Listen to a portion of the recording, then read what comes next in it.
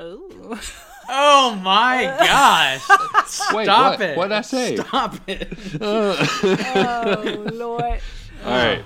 Okay. Okay, I'm going now.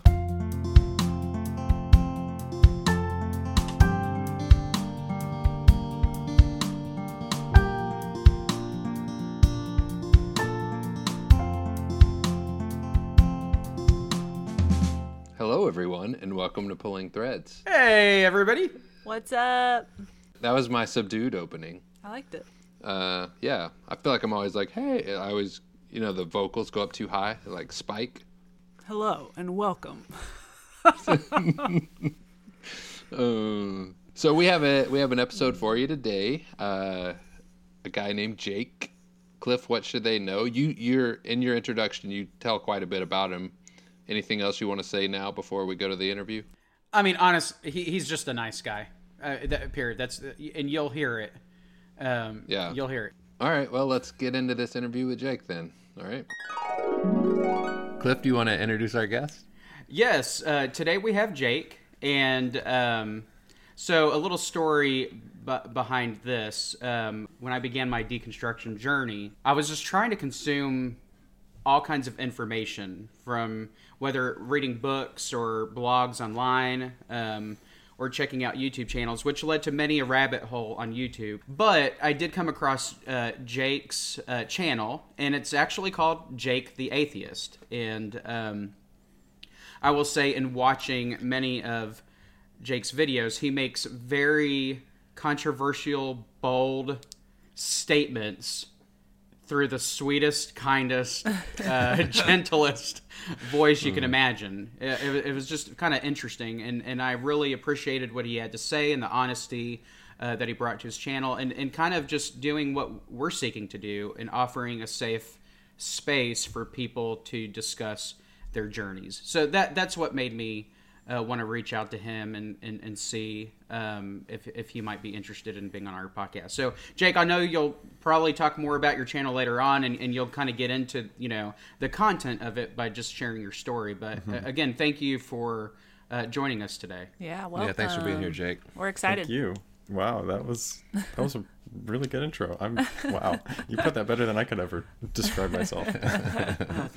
It's our goal. Oh, shucks, thank you. You do give off a really nice guy vibe on YouTube. I'll say thank that. you. Yeah. Yeah, because people, I think, like the whole atheist movement, there's a type like that people associate with that label. The keyboard warrior, I don't know. I've seen a lot of pretension. Is that the word, right? A lot of arrogance and looking down on people who are religious and stuff like that. And that's something that I really try and work against with my channel. I guess sometimes people feel like they need to get involved in every little belief that people have, if it's founded or not, and just be make sure everything is perfectly well founded and you have to have a logical argument for everything you believe. But it's that's kind of a dick move in my opinion. That's kind of our society right now, it feels like, because everybody's I think Stephanie said it, everybody's, or not everybody, but a lot of people's spiritual or religious or political views are just everywhere. You can see everybody's, as opposed to it being more of a personal thing because of social media. But so will you tell us a little bit about your background, Sweater?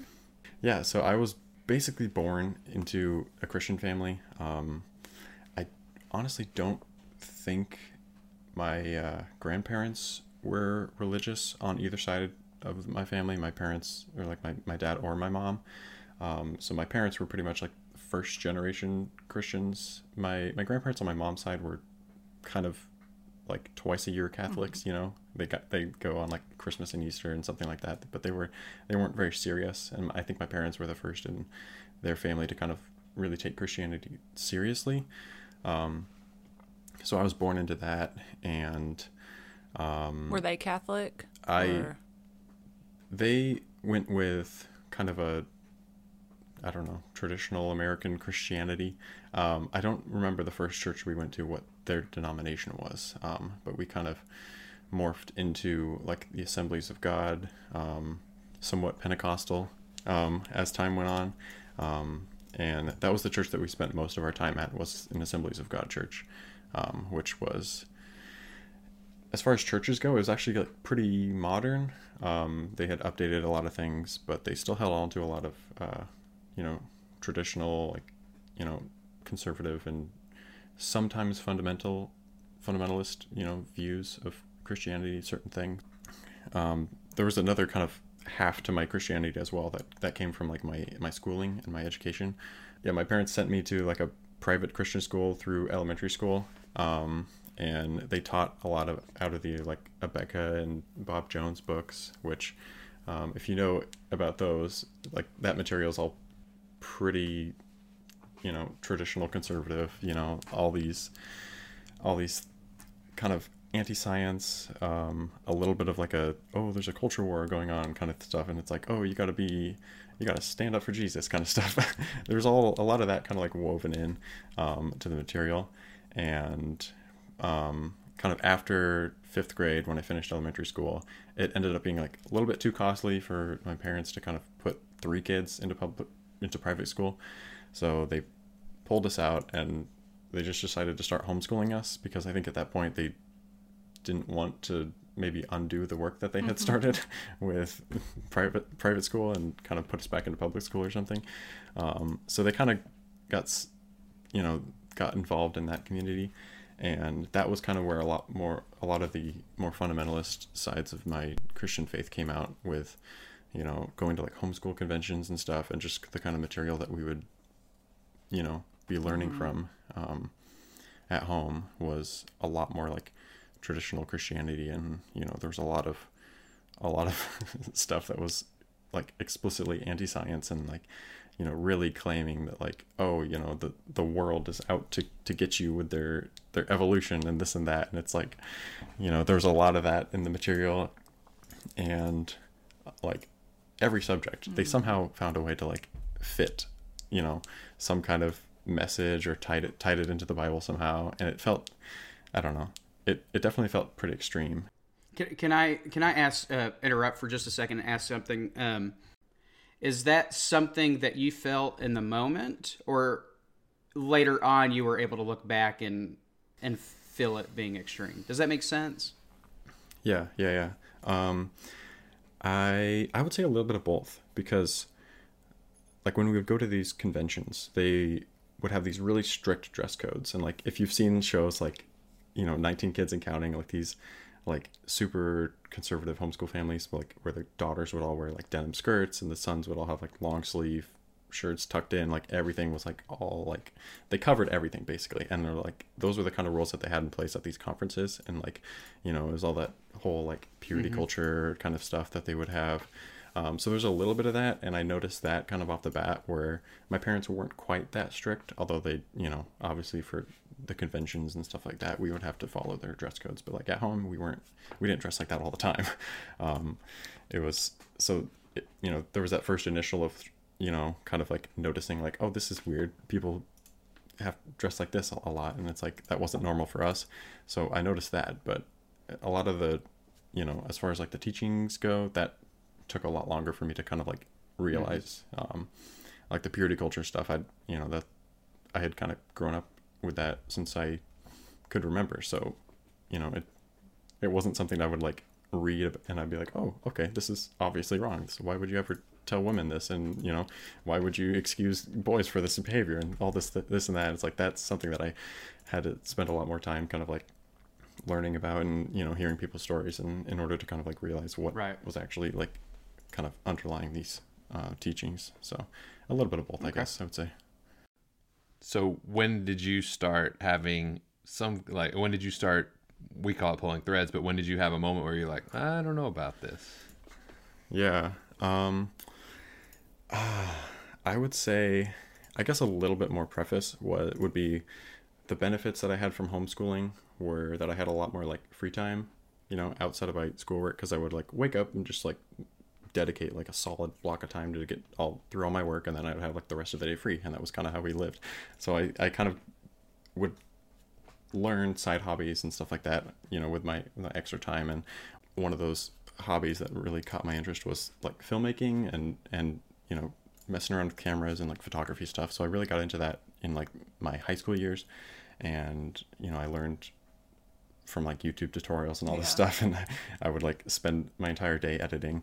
But like me and my brothers, we would imitate or like draw inspiration, which is just a fancy way of saying we copied like all these other funny Yeah. people, like funny skits and stuff on YouTube, and we would make videos like that. And one of those creators that we copied, he kind of like transitioned away from YouTube, and he like started a podcast. And like the third episode of this podcast that this YouTube creator that I kind of looked up to as somebody that I liked copying with, you know, my hobbies and videos and stuff. Like the third episode of this podcast that he came out with, he had a guest who named Richard Elliott Friedman, who was like a doctor in, I don't remember what he specialized in, but he wrote a book called Who Wrote the Bible, and he kind of goes into like the history and like what evidence they have for, you know, the first 5 books of the Bible, basically. And he talks about like, you know, how they most likely weren't written until, you know, like the age of Josiah or something in, you know, ancient Israel and, you know, the time of Judah. And, you know, obviously if you know what happens in the first 5 books of the Bible, you know that there's a lot of history before we get to that point. Like, and so it's like he's talking about like these figures like Moses and, you know, all these other people that, you know, if you know like the lore behind the Bible, I don't know if that's what they call it, but you know, how they say that like Moses wrote the first 5 books of the Bible. But you know, when I was listening to this episode, he was like, yeah, we don't even really know if Moses actually existed. And that was something that I was like, wait, really? Like, I guess like growing up, I had always taken these things to be like historical fact, like, oh, you know, everybody believes it. It's gotta be true. There's gotta be some truth to it. You know, it's like, there's no way it can be just like, everybody was just like deciding to believe something, and there wasn't really a whole lot of good evidence for it. And I think that was the first time that I ever, I guess, did a double take, as far as my beliefs go. And I kind of stopped for a second, and I was like, wait, really? Is this true? And then at that point, I just kind of like kept searching for more information and more answers, or I guess more evidence, to kind of like figure out what was actually there, if there was anything, you know. So that was definitely the first time that anything really kind of snagged, maybe. I would call that like my first snag in my sweater. Okay. Where it wasn't something that I was like trying to, you know, to find or something. It's not like I was trying to like, you know, prove myself wrong. It was just, I was just listening because I liked this guy, and I liked the videos that he was making, and I was kind of just going to follow him to whatever he was going to do next. And then this came along and kind of slapped me in the face, and I was like, oh, wait, what? Yeah, I'm wondering, like, do you remember how you felt after hearing that? Was it more like intrigue, or did it cause you to be alarmed yet? Or I don't know if you remember how you felt. I don't know. I think intrigue is pretty close. Yeah, I think I was interested, and I guess I wouldn't say I was too worried or scared at this point. I think I was mostly fascinated. Like, I had never known this before, and nobody had told it to me before. So I guess I just started wondering what else wasn't made completely clear to me growing up. You know, because as a kid, you know, your parents and your pastors and stuff like that, they'll give you just easy answers, and you know, we know this 100%. You know, this is how things work. This is, you know, all these, you know, simple theological questions, and like, you know, that kind of stuff is, you know, it makes sense when you're talking to a kid and stuff like that. But then, you know, when you get older, I think, you know, there starts to be a disconnect between like what you're grown up to believe and what, you know, how much you can actually know to be true. So I guess I wanted to kind of like chase that a little bit and find out for myself. And I wasn't trying to disprove what I believed. I was just trying to like get more information about it. And essentially just kind of like really know for a fact whether or not, or maybe not whether or not it was true as a whole, but maybe which parts were true and which parts weren't. Like, I just wanted to make that distinction in my mind, and I wanted to be a little bit more informed about what I believed. Because another thing that I did as kind of like a high schooler in my homeschool and kind of church years was I did this program through my church, and it's common in a few Assemblies of God churches as well. It's like this youth activity called like Bible quizzing or Bible quiz. I don't know if you've heard of it, but essentially what you'll do is you'll memorize either a book or several books of the Bible, like entirely, and then almost like Jeopardy, they'll have these questions that will ask you to, remember the names of a person, names of a place. They'll ask you these really specific details. Sometimes you have to quote verses. So it's actually pretty competitive because you can face off in, teams of 3, and you get points and stuff like that. And so I got into that when I was like in 6th grade, and I did it for like my entire high school, and I was really like competitive and really involved. And so I memorized over like 17 and a half books of the Bible, I would say, mostly the New Testament. And damn, man, like front to back, start to finish, 17 books. Yeah. Wow. Not all at once. There were portions like they would still do maybe like five short books this year, and then the next year they would do like maybe like the whole book of Matthew or something like that. And it was nuts. But they I took it seriously, and I was like part of me honestly wanted to do it just so I could beat everybody else, but also just kind of like the satisfaction that comes from like actually knowing, the verses of the Bible was actually like, I don't know, I really enjoyed that. And that was another thing that contributed to, my questioning later on, was that I had like understood, like I had all these verses that I had memorized, and, as soon as I realized that I could question what I was believed, it felt like a chain reaction, like that I had completely lost control of what was in my head, because everything was connected, and like my theology and like all these verses and like these points and these answers for everything that were all kind of like dependent on almost one thing, like just like faith. There's a lot of things that there weren't a lot of good answers for, and it kind of came down to faith. And I think once that chain reaction started, or kind of the sweater unraveling is another good analogy for that. I like that one. Yeah. yeah. That actually, as I was, as my sweater was unraveling, I thought of that, and I was like, this kind of feels like, something that's like falling apart, around me. But yeah, for me, it felt like so much stronger. It felt like I almost couldn't stop it, because like all these verses that were in my head, like I would come up, like every day there would be like a new question that I had like absolutely no idea how to answer. Just from verses like popping into your head that you had memorized. Yeah. Or just like one of my coaches for Bible quiz, they were a Greek professor. So like I had a lot of answers and I had a lot of resources, and my pastors were all super well informed. And so I feel like my foundation was good. Like I understood Christianity, the way that it was supposed to be taught or whatever. So like I know what Christians believe, and I know what I used to believe, and I have all the verses to back up the things that I believe. I think this is a topic of conversation on your YouTube channel and one of your videos, and I think we've all experienced this to some extent. This concept that if you cannot even though you had memorized books of the Bible, right? You cannot fully interpret and understand the word without the discerning spirit, right? The discerning nature of the Holy Spirit. And so what happens then is, okay, well, even though you memorized all these books and you were very competitive with it, if you weren't truly in the Spirit, those words would have been hollow to you. So this kind of notion that, well, you must not have truly been a Christian. Can you speak to that a little bit past the intellectual part of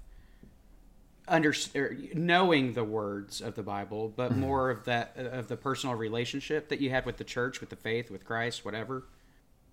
Yeah. I mean, my Christianity wasn't entirely intellectual at all. Like I, I would, like, I considered myself all in, and we would go to these church camps as a high schooler where I would literally speak in tongues, which I don't think is a thing anymore, but like at the time that I was completely convinced that it was legit, and everybody else around me was speaking in tongues as well, and like I was passionate about doing it right if I was going to be a Christian. And like there was a lot of verses about like being lukewarm and this or that, and like that was something I really wanted to avoid. Like if I want to do something, I'm kind of a perfectionist about it, so welcome to the club.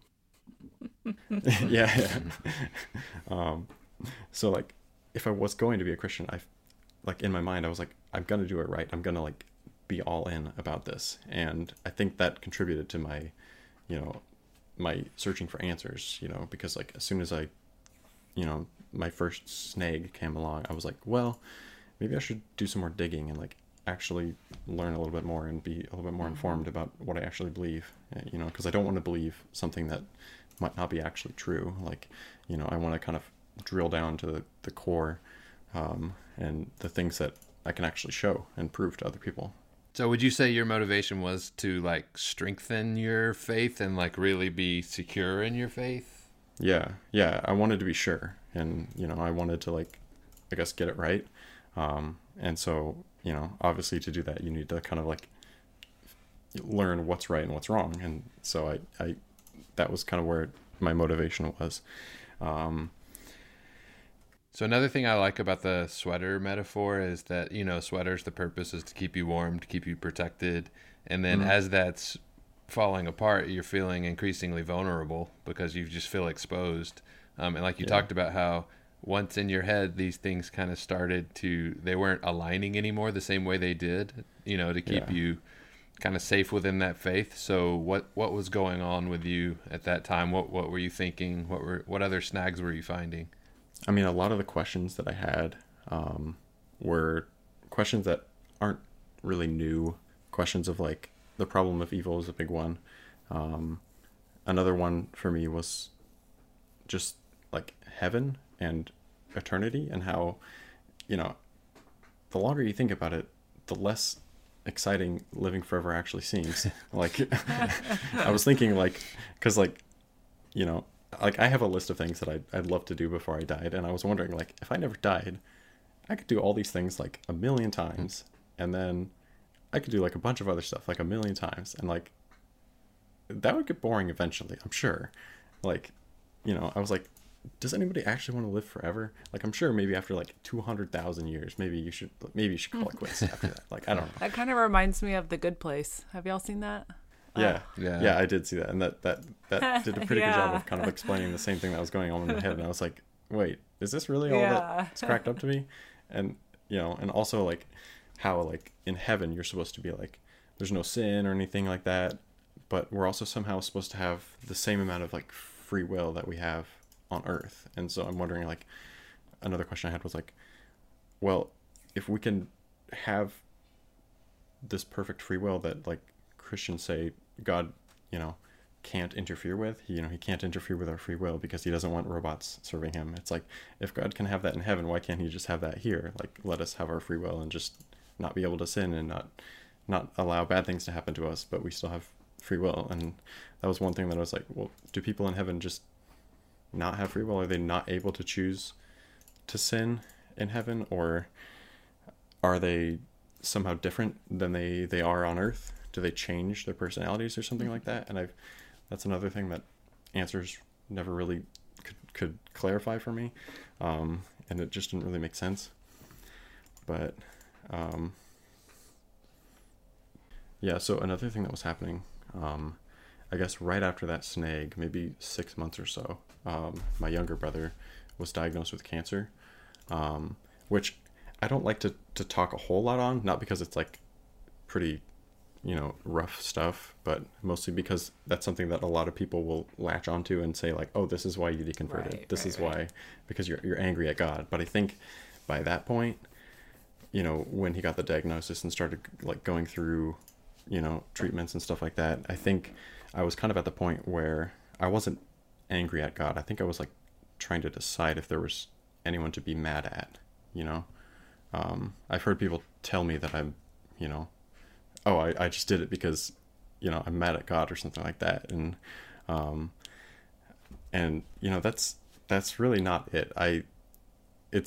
Maybe it's just unfortunate timing that my deconstruction was kind of like had started, and you know, when he was diagnosed, and kind of carried on through until maybe a year or two after that. And you know, yeah, like I kind of was deconverting along the same timeline that he was going through treatments, and you know, eventually in late 2018 he passed away. And it wasn't until, you know, 6 months after that when I actually called myself, you know, an atheist for the first time. And so like the timeline just fits up for people who want to say, oh, you know, you're just upset about your younger brother or something like that. And that's something I really don't like to hear. So yeah, I really don't mind talking about it, but it's also just like, it's like an easy target for people. So I try and always like add a caveat to that and be like, you know, yes, this was happening and it sucks, but I like, you know, something else was already working in my head before any of this. And that was like definitely had more to do with, you know, my change in beliefs than, you know, a one diagnosis. Cause like I knew what Christians would say, you know, as far as like, you know, if something bad happens in your life, it's like, you know, it's the God works in mysterious ways argument. It's the, you know, you know, everything works together for our good, that kind of thing. So like, obviously, like I could, you know, I'm sure I could pull some good out of what happened, you know, because there's a lot of things that, you know, like looking back, like I appreciated about my brother, and, you know, I've learned to be a lot more like outgoing of a person, and there's a lot of things that kind of like inspired me to kind of like do what I do today, and the person that I am today is a lot, you know, influenced a lot by him. So it's like, you know, there's, you know, if looking at it from like a Christian worldview, I would say that like, you know, yeah, like he, you know, losing him kind of like helped me view life a little bit differently. And, you know, there's, you know, I could go into that, but like, you know, there's good and there's bad and everything. And, you know, I don't want to focus on that, but that was also happening kind of along the line, you know, along the same time frame as when I was deconstructing or pulling my thread. I mean, we all adopt the most convenient narrative that kind of fits what we already believe in our head about things, and so I think that probably does that. That's got to be especially frustrating for you to have been going through this journey where you're working things out in your head and you're realizing, okay, I can't explain this any other way than just blind faith, and that's not enough for me. And yeah, to go through that, like there's probably a lot of agony in that process for you, as far as this thing you've always believed now all of a sudden doesn't make sense anymore, and people don't see any of that part of your story. They just kind of jump to, well, this is why it happened. This is why he no longer believes. Are you able to find peace? And especially considering that you've deconstructed from a faith that tells you that there's an afterlife, right? That gives you that hope. Yeah. How are you able to find peace with it? I do find peace with it. I think, like I said earlier, you know, where, you know, the way that I live my life now, I've definitely taken inspiration from, you know, from him. And he was the youngest child, so, you know, those are pretty wild and they get away with a lot. And so he was pretty charismatic and stuff like that. And so I think, you know, when he died, I kind of like, I realized that like, you know, his personality and, you know, the way that he really didn't seem to care too much what people thought. You know, he didn't mind getting in trouble a little bit. That was something that I took, and I was like, you know, maybe a little bit of him can, you know, can live in me. And, you know, but before that point, my hair was completely like buzzed really short, like every homeschool boy was. So I grew my hair a little longer, you know, for him, and it ended up looking better. So I kept that part of him around too. But yeah, so things like that I kind of like, you know, that I appreciated about him, and you know, I kind of took those best parts of him, and I tried to emulate them, and that's kind of one way that I, keep him in my mind and stuff like that. And there's peace there, and I still miss him and stuff like that. But I think day to day, it's not, I don't feel completely hopeless or anything like that. I do feel like there's, I appreciate the times that I had with him and this and that. And yeah, I'm okay. I keep coming back to, just in my head, debating on whether I should say it out loud or not. But Sure. thank goodness that Oh, there's God. editing that. No, I Yeah. and trying to figure out how I'm feeling about this, putting it in words. But for me, there seems to be such a selfishness when somebody attempts to exploit something like a death, right? And tries to rob somebody of living a humane experience, the humane experience of grieving, and kind of exploiting that to the point where they're exploiting it. They're saying that this is why, you're claiming there's no God because of the anger, all so that they can feel better about their faith construct, right? A faith that was taught to them, Yeah. how they view that, and kind of trying to rob you of that, the ownership of the truth of your own experience. It just seems very selfish to me. Yeah. Yeah. That's a good observation. Yeah. I've definitely noticed that too. People, it's a thing that has been repeated before, and it's even, kind of common in Christian movies where you'll see like, oh, the mom of this character dies from cancer or something like that, and they're so mad, like, things seem to get reduced, and oversimplified, and, there's the amount of kind of effort that gets put into kind of like really understanding where somebody's coming from. A lot of people don't do that, and they just kind of like, they like to write off, certain people, their stories and this or that, like, because they fit into a nice little mold that has, a pat answer that they can kind of explain to the rest of their church or this or that, and things make sense, when it's put so simply. But It keeps their sweater nice and cozy. yeah, like the truth is things are rarely simple. I read something the other day that was like, if you can't explain back to someone what they're saying in a way that they approve of, then you really don't understand what they're saying. You're not really listening. I thought that was really good. Because like you said, I think today a lot of us, we think we know what someone is saying, but maybe we really haven't dug into it. Well, Cliff's right. I mean, we're all, everybody's just trying to feel safe in their own sweater. And then when someone and love goes through, especially this process, it does feel like a direct challenge or a direct assault on your own sweater. And so you want to just hold tighter to those things and explain away anything that might cause you to have some doubts on your own. Yeah. A lot of times too, I still do this, honestly, where people will listen long enough to where they get to the point where they kind of like hit like a trigger word, or some kind of like point comes up, and they're, oh, I have an answer for that, oh, I can write you off because of this or that, and like, oh, you said this wrong thing, therefore this is why everything you said was wrong, that kind of thing. It's like that, I still do that sometimes too, where somebody will use kind of like a tired argument. I'll be like, oh, that's ridiculous. Why would you say that? And then I just kind of move on. And I think, that's what happens, that's what happens to me, when I talk about this. And, I guess that's something that maybe we can all try and like do better at, or, try and be a little bit more self-aware in our conversations with people. Well, can I ask you this? You just mentioned kind of writing off, right? And this was my next question for you. I mean, you've labeled yourself Jake the Atheist, right? That's like your channel name, right? And that's, it seems to me that's how you kind of desire to be known.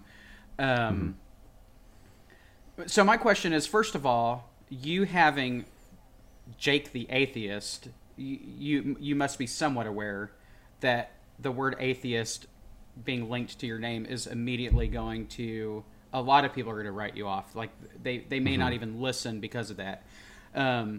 So I guess my question is, and I don't know if you were maybe getting to this, how do you go from, there are some people who go from a strong faith that's not lukewarm to more of like a progressive Christianity type situation. There are some who maybe go into an agnostic type element on the spectrum of agnosticism. Is that a word? But you've jumped straight to, I'm not even just thinking about being an atheist. I am Jake the atheist. How do you make that jump? What compelled you to do that? Yeah. I think, initially, like with my fundamentalist beliefs, progressive Christianity never really appealed to me because it felt like a lot of distorting or reinterpreting of the Bible in ways that I had already been raised to kind of refute.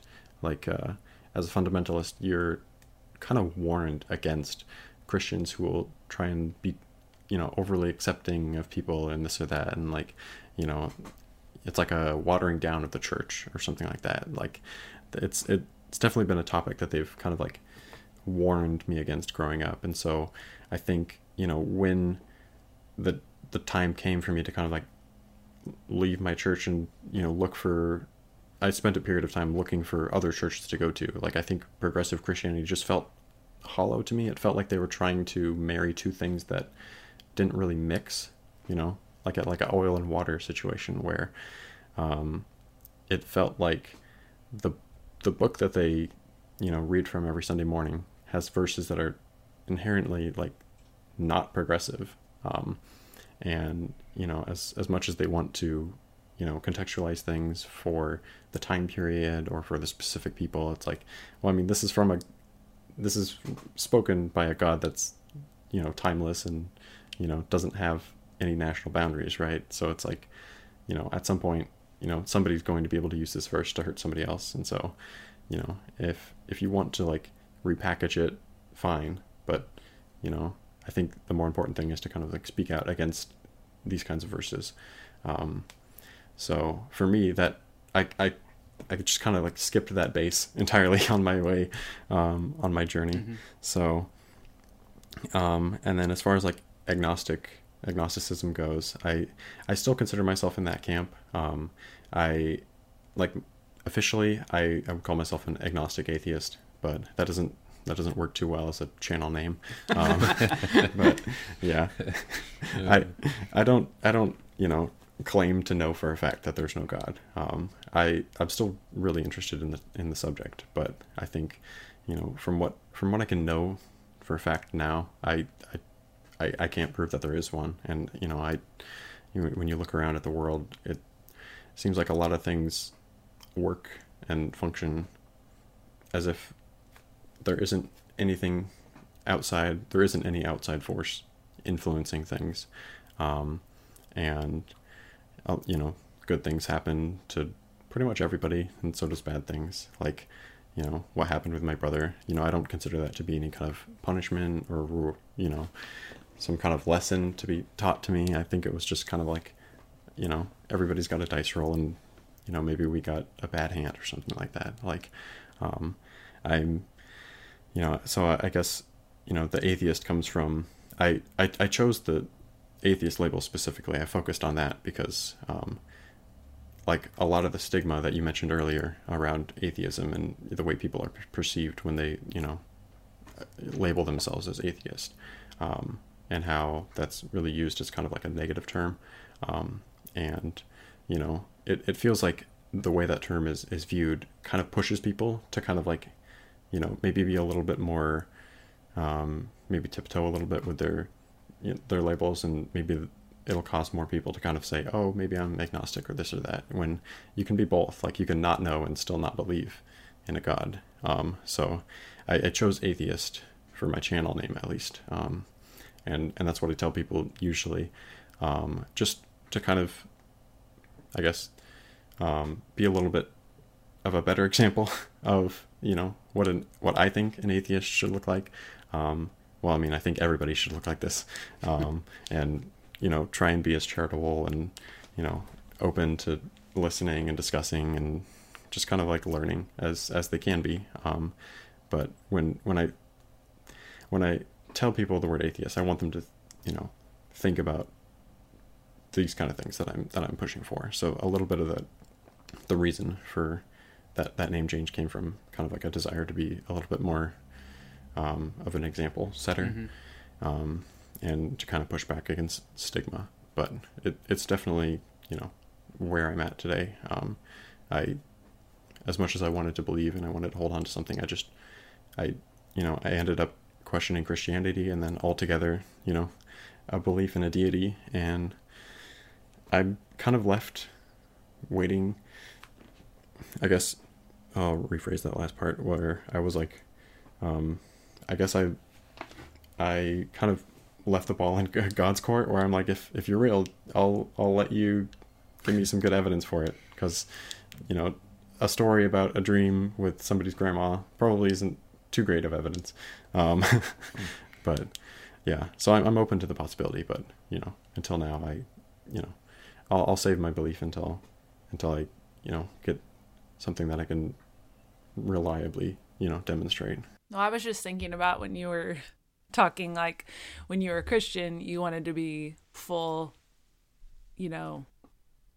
not lukewarm. Not Right. lukewarm. And it's like, Yeah. now it's Yeah. atheist. Like, you want to be like what you think people should think when they think of the term atheism, rather than Yeah. that Yeah, stigma. That's true. I think that anybody who listens to our individual journeys, and many of the people that we've had on, we were not lukewarm Christians. We took our faith seriously. That, and whatever was in us that had that characteristic of not wanting to be lukewarm, we don't get rid of that just because we're deconstructing. I mean, we take that same element with us, and that's how we deconstruct, kind of passionately, and we don't want to be lukewarm about that. So, and you mentioned, I guess one of your goals is to kind of help to redefine what atheists look like, or what it means. Do you have another, is that your main goal as far as for your YouTube channel? Like, what do you have a mission statement, Jake? Like, what's your goal? Yeah, I think, my mission is just to kind of put this discussion and just kind of the channel topic. It's pretty popular with, I mean, this is becoming more and more common for channels to do, to kind of like have these discussions with people who don't agree with them. But I think my channel, I really want to focus on positivity, and I don't want a lot of debate. I want it to feel like a place where Christians and people who don't believe, and even people of other religions, can just kind of like say what they believe, and we can kind of look at things, skeptically, not cynically, but just to kind of, try and get down to the bare bones of what's truth, what we can actually show to be true, and what we can show to bring benefit to our lives and the lives of people around us.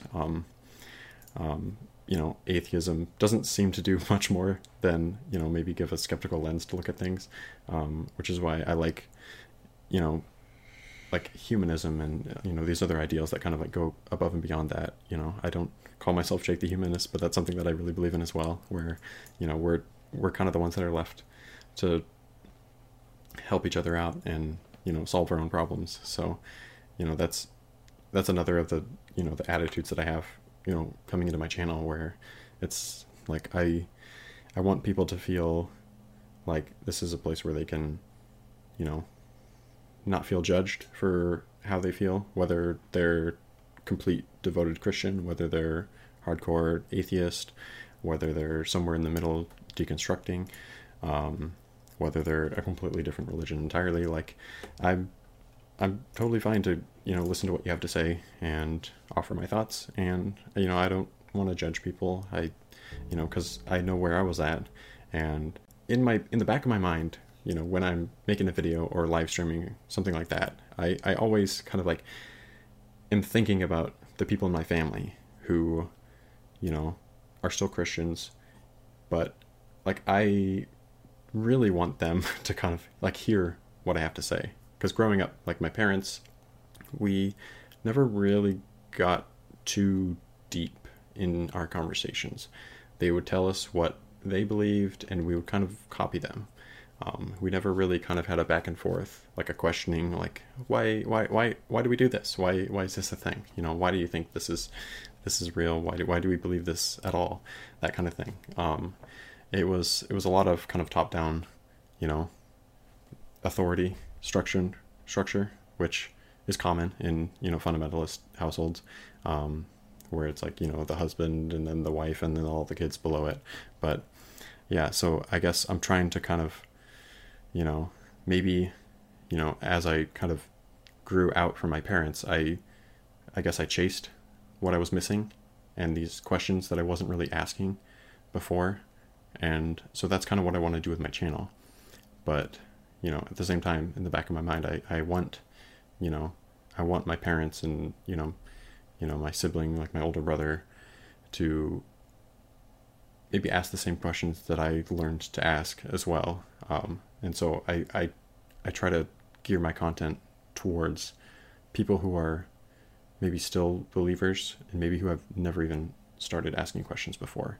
So I want to kind of put things in a way that won't push them away, that will maybe help them empathize a little bit with where I'm at now, because I want to empathize with where they're at now,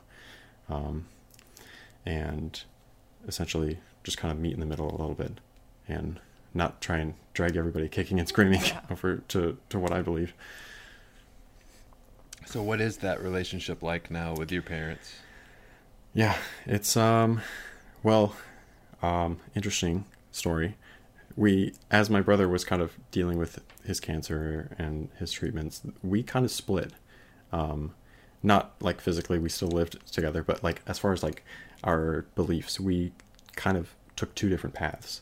I would say, to keep the sweater analogy going, like I started pulling, like my sweater started to unravel and they started knitting another one, like, or making it thicker or something like that. Because my parents, my mom specifically, kind of got really involved in like alternative healing things and a lot of pseudoscience as well, as she was trying to like help my brother recover from cancer. And so she kind of got sucked into a lot of these really predatory, you know, marketing tactics that are used by alternative healing, who kind of they sow a lot of distrust with, you know, people in traditional medicine while selling you something, you know. And so it, you know, while I was trying to learn how to be more logical in my reasoning and more skeptical of things, she kind of, I guess, went in the deep end of kind of the opposite of that. And that kind of progressed till today, where they are even more hardcore right-wing conservatives than even I remember them as kids.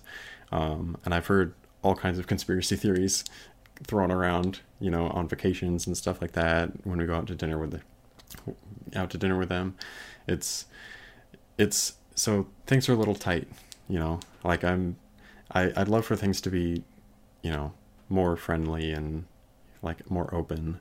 But I think it's that same kind of attitude of not really wanting to talk about things too much, you know, just liking everybody to agree and get along, just preferring things that way.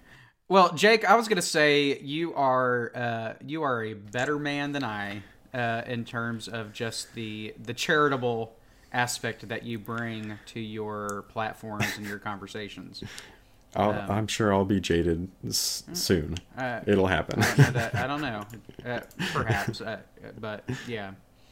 I appreciate that, though. Thank you. Cliff's still in the bitter phase. I'm still in the very anger and bitter and everything is on the surface with me, and there are many trigger words with me. But you well, in the same way that you kind of we talked about Jake, you know, you were trained not to be lukewarm. And so obviously, like Cliff said, you're going to carry that into whatever. And I think it comes from a place of taking our faith so seriously that, we start investigating anyway. But the same thing, Cliff's always been a fighter. And so before it was fighting for the faith, and now it's, fighting. Yeah. Yeah. No, I relate to that too. Like I definitely had that period of, they call it like the angry atheist phase. I mean, you don't even have to be an atheist to be angry, but I still have those moments too sometimes. And, at least I keep those offline as often as I can, but don't keep them online as often as I can. Yeah. What'd you call it earlier? A keyboard warrior? Yeah. But like, it's like you're offering something similar to what we're trying to offer here, like a safe place. If somebody were to go onto my individual accounts, it's not so safe. But it's a little bit more fire and brimstone. So it sounds like, it sounds like I've watched the videos. I think that your channel is, I don't want to say like a gateway drug, but a safe step for some people who might be willing to possibly ask some questions, and you ask them to do so in just the nicest, kindest, most loving way. It's like you give them a little blanket. Baby's first atheist. Yeah. Yeah. Richard Dawkins later, take the atheist now. Yeah. Well, and think about, a lot of people might be interested in hearing perspectives, but they don't want people to know that I would imagine, there's some, they might want to hear people's perspectives, but not really publicize that they're looking into atheism because of, like you said, the negative connotations. Yeah. Or they just don't want their existing belief to feel attacked while they're just trying to kind of learn a little bit more, Well, Jay, thank you again for joining us on this platform, and just thank you for what you're doing, and for your passion just to seek honest answers in an honest way, and for being vulnerable enough to call yourself Jake the Atheist, right? And having that, I do think it takes courage. So thank you for joining us today. Yeah, thanks for sharing. Thank you. Yeah, this was an honor, honestly. And we were drawn to you specifically because of like your goal, to create this kind of kind babies first atheist. Like it's the kindness that to me resonates most, because you don't have to be an asshole about atheism. And I think maybe I don't know, 2010s it was like kind of on brand to be fuck everybody who doesn't think exactly like I think, or who still has some faith. But you're definitely presenting a way more approachable, a softer version of atheism. Yeah. I think a children's book is in your future. Hey, I'll think about it. Yeah. I'm working on my Procreate skills. Let me know if you need some illustration. Okay. All right, man. Well, again, appreciate it. Thanks for getting up early for us. Yeah, no problem. On your last day of vacation. I'd do it again. Thank you very much. Awesome, Jake. All right, well, that was our conversation with Jake. Again, great guy. We told him, but we appreciated him taking the time to talk to us. Yep. And he's on West Coast time, and so he had to get up early to talk to us. And we appreciated that as well. West Coast. Anything else before? Don't forget to check out our website. Leave us a review on Spotify or Apple Podcasts or wherever you listen to podcasts. We would appreciate it. We're always looking for feedback, so you can email us at pullingthreadspodcast@gmail.com. You can find us on Instagram, TikTok, Facebook. Thank you guys for listening. Thank you. Love to hear from you. Yep. We'll see you next time. See ya. And there's Sky. She was saying bye. Perfect time. Sky says bye. Play that musical clue. Damn it. Play that musical cue. Damn it. Play that dream-like cue. What dream is cycle. happening? Damn it. Play that dream cycle cue. I'm so lost.